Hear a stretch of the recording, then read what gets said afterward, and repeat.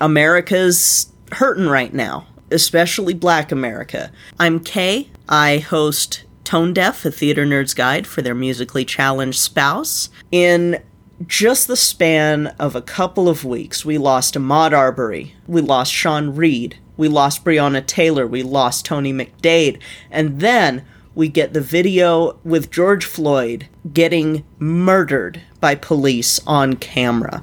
They were people who were part of our world and our community. My name is David S. Deer, and I am the creator-producer of the audio drama A Ninth World Journal. You don't have to just be focusing on when we're feeling pain. You can listen to moments of Black joy as well, and celebrate those moments. That's just as, if not more important. As a Black male myself, the murder of George Floyd hits pretty close to home. You should check out podcastincolor.com. Barry has created an amazing resource of podcasts by really all sorts of people of color, but especially Black people. Our shows generally have a harder time getting a grasp outside of our community. You can go to Podchaser. There's a list that says Best Black/African American Podcasts. On this Pod Rev Day, we encourage you to listen, review, and share podcasts from Black podcasters. For more information about Pod Rev Day, go to podrevday.com. Check out our shows, share it with people, understand, or at least